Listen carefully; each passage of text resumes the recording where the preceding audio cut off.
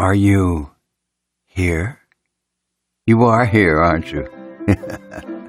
Well, it certainly seems you are, listening to the Paul Leslie Hour. Hey, we got a short interview from the archives today, and it's just for you. Marcia Ball. Marcia's a renowned blues singer and pianist, and Paul E. Leslie had the grand pleasure to see her a couple of times in concert, and her records are certainly worth seeking out.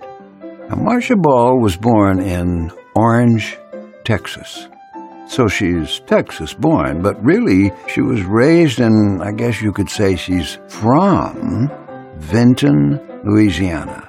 She has a lot of the Gulf Coast and Louisiana influence in her work. And whether she's performing her own songs or something someone else wrote, it's distinctly Marcia Ball. People who love real music love her material, and they are dedicated fans. So this interview with Marcia Ball was taped outdoors. It was recorded outside this funky little coffee shop in the funky little Five Points neighborhood in Atlanta. She was playing at the Varsity Playhouse, of course. They had just a few moments to talk before Marcia Ball would be taking the stage.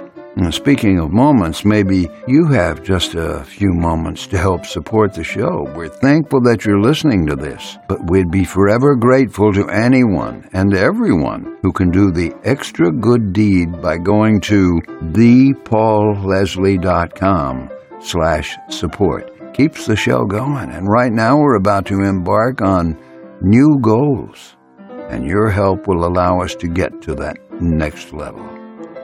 So let's start the show with Marcia Ball. Come on, Paul. Take us back there. Ladies and gentlemen, it's our pleasure to welcome the one and only Marcia Ball. It's a pleasure. Thank you, Paul. So who is Marcia Ball?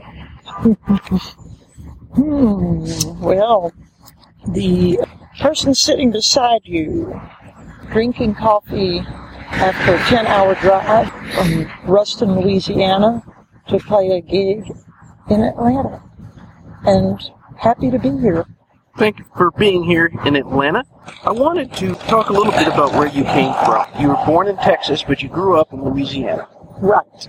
So what kind of music did you hear growing up around the house? Well, growing up on the Gulf Coast, on the state line of Texas and Louisiana, was big soul music part of the country, and also that was the times. Grew up as a young child in the 50s, as a teenager in the 60s, with the Beatles overlapping with Percy Sledge, with Cajun music one night at the Catholic Hall across the street from my house, and a big soul band with horns the next night playing music. Everybody liked to dance. You could always go down the road to the honky-tonks on the Louisiana side of the line, where it was always easier to get a drink. And there was always something you could get in there. My brother was going when he was 14 years old. I was a little more, they kept a better eye on me than they did him. But we just had a lot of music. And in the house, my grandmother played piano, and my aunt played piano. We didn't really have records or, play the radio a lot. More or less, the family gatherings, we played music. So how did you gravitate to the piano? Was it because of your grandmother? Yeah, it was really something that was decided for me. The piano appeared, and about the time I started school, they started taking me to piano lessons as well. So what kind of stuff were they playing? My grandmother played ragtime, old stride music, beautiful Tin Pan Alley songs. That's stuff I really still love. My aunt also played the music of her time, which was the 40s. And she played that beautiful Gershwin and show tunes, beautiful music like that. And she was a great piano player. She had a very florid, flowery, elaborate style, and she was very good. When you think about your influences, who would you say your influences are on the piano? Well, just to get started, I would have to say them, just because it's essentially having them in my family gave me permission to be a piano player in a way. Then growing up, the biggest stars of that time were Jerry Lee, Fats Domino, Little Richard, and Ray Charles. And they were all piano players. So it was just a wealth of information. Later on, I delved deeper into the New Orleans piano players. I didn't know about Professor Longhair, for instance, until the 70s, after his stuff from the 50s was reissued. And then I really got a earful. What was it about Professor Longhair's style that you'd say it is you liked? I don't know.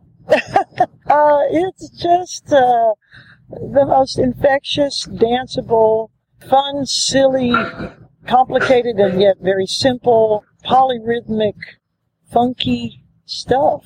And they called him the Bach of rock, totally innovated that stuff. He took everything that he had ever heard, the older guys, Marcia Ball and Toots Washington and people like that, and he layered on that rumba beat, and he created something unique.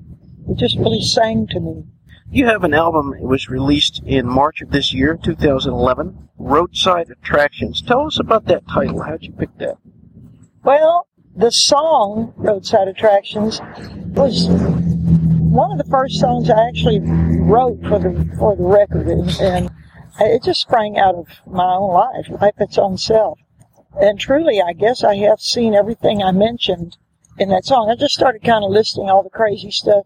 I guess I haven't ever seen Jesus in a screen door, but we did go out of our way in Corpus Christi one time to see the weeping statue of the Virgin Mary, so I guess that counts. Everything else, drive through redwoods, 2-ton balls of string, giant strawberries, everything else, that's what you do. And every day we pass something at 70 miles an hour and go, God, I wish I had my camera. I wanted to ask you about Irma Thomas. She is a past guest of ours. You've done a number of things with her. Tell us about your friendship with her. Well, talking about influences, I would always list Irma as a prime original influence, especially on what I became as a performer, as a stage performer. And I saw her when I was 13 on a show in New Orleans. And, she made a huge impression on me. On stage, leading the band, fronting the band. Of course, her wonderful voice, which is undiminished now, probably 50 years later. She still blows me away. And the material that she sang, all that great Toussaint stuff, and all the great writers in New Orleans, it just was great. So I met her again later, maybe 10 or 12 years later. I finally met her. I'd already moved to Austin. I was back in Louisiana visiting and stumbled upon a gig of hers. Then not long after that, we were interviewed together, and I got to really talk to her and get to know her a little better. And every step of that way, she was always so warm and so friendly and easy to be around. I told my best friend from that time, I said, it's like she's one of us. It's like meeting another sister. And it's always been that way. So then I got to make that record with her, and that was really a thrill. We were talking about this en route here to this coffee shop. There's a song, it's on an album, it's a tribute to Fats Domino called Going Home, and you do a song with Irma Thomas, Just Can't Get New Orleans Out of My Mind. Tell us about that cut. Well, that record was to raise money to help Fats get back in his house and to build a community center in the Ninth Ward across from his house to really help people get back on their feet down there. It had some heavyweights on it. It had a cut from John Lennon that Yoko had handed over, and it had, I guess, Harry Connick's on it. All these New Orleans people, plus national acts. And so they were sending us possible songs. They called and asked if Irma would do something, and with my band backing her up. And of course I said, yeah. And then we started looking for material, and they never did send us anything that I thought was appropriate or, first tier. All the hits were kind of claimed up by the national guys. I started looking, and I found this song on eMusic. I Just Can't Get New Orleans Off My Mind. And it is so Irma. It is so perfect. I sent it to her, and I sent it to them, and I kind of pushed it into the mix, and that's what we did. It is great. And Fats wrote that song, which is the best part, because, he gets more money that way. Certainly. There's a documentary film series, and one of the particular episodes, if you will, is called Piano Blues, and it features you. Right. Tell us about that documentary. Well, Martin Scorsese decided to do the blues, It would be like if Ken Burns did the blues, I guess. He was the overseeing director, but he parceled out various aspects to other directors. And it happened that Clint Eastwood was doing the piano, since he is a piano player and a big music fan, mostly jazz, but the blues too. He was really a very appropriate guy to have, because what he did more, I think, than almost anybody else in that whole project was he let the players play. He talked about background, but he let the players he could get with play, and then he showed films of others. And so the night that I was there, we met they picked me up. I was playing the Monterey Jazz Festival, and they picked me up and took me to his studio barn in Carmel. And Pinetop Perkins and Jay McShann were there. And so we all just sat around and talked, and then we all played a little bit. It was just like amazing. Very cool. There's a question I ask all of my guests, and I always feel that it tells you a lot about that person, but it's kind of a simple question. I remember you doing this song called Mama's Cookin', but it makes me wonder, what is your all-time favorite meal? You know, in that song I say crawfish bisque is my favorite dish, and it is. It truly is. And my Aunt Love down in Thibodaux, Louisiana, made the best crawfish bisque you've ever had, rivaled only at this point by my annual dinner in New Orleans with Jimmy Anselmo and his wife Joan, and Joan cooks crawfish bisque, and she starts by boiling the crawfish, and then she picks them, and then she makes the dressing, and then she stuffs the shells, and she makes the gumbo, and she puts it all together, and there's always other great stuff, a fabulous salad or stuffed artichokes, which is a real New Orleans thing, or this time, for dessert, she had picked blackberries in City Park in New Orleans, and she made blackberry ice cream. So, crawfish bisque. When somebody listens to one of your records, or if they come hear you play, what is it you want the listener to get out of the experience? Well, all of my records have a serious moment. It's been that way for a long time. It seems like I usually manage to get the point across, dating back to St. Gabriel, about a woman who had been abused by her husband and who ended up killing him in self-defense and went to prison and then was eventually released. Then Where Do You Go When You Can't Go Home, the song that Tracy Nelson and I wrote after Katrina. My song Ride It Out, about the people who don't leave when there's a hurricane and what might happen. It has a happy ending in this case. And this new record on Roadside Attractions, there's a song called This Used to Be Paradise, about the loss of the wetlands and the effects of industry on our natural environment. So there's always that. I'd like to get the point across. But then, really, my job is to entertain.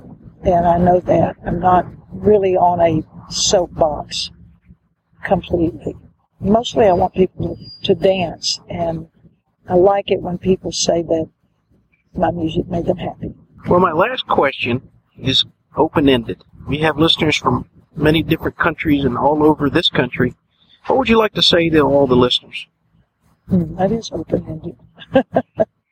Can go anywhere from here. Yeah, I can, or nowhere. Gosh, be good to each other. I think my whole philosophy of life can be summed up by the philosophy expounded in the song Santa Claus is Coming to Town, which is be good for goodness sake. Wow, that was a great answer. Well, it's been a pleasure to do this interview. Thank you very much. Thank you for stopping by today.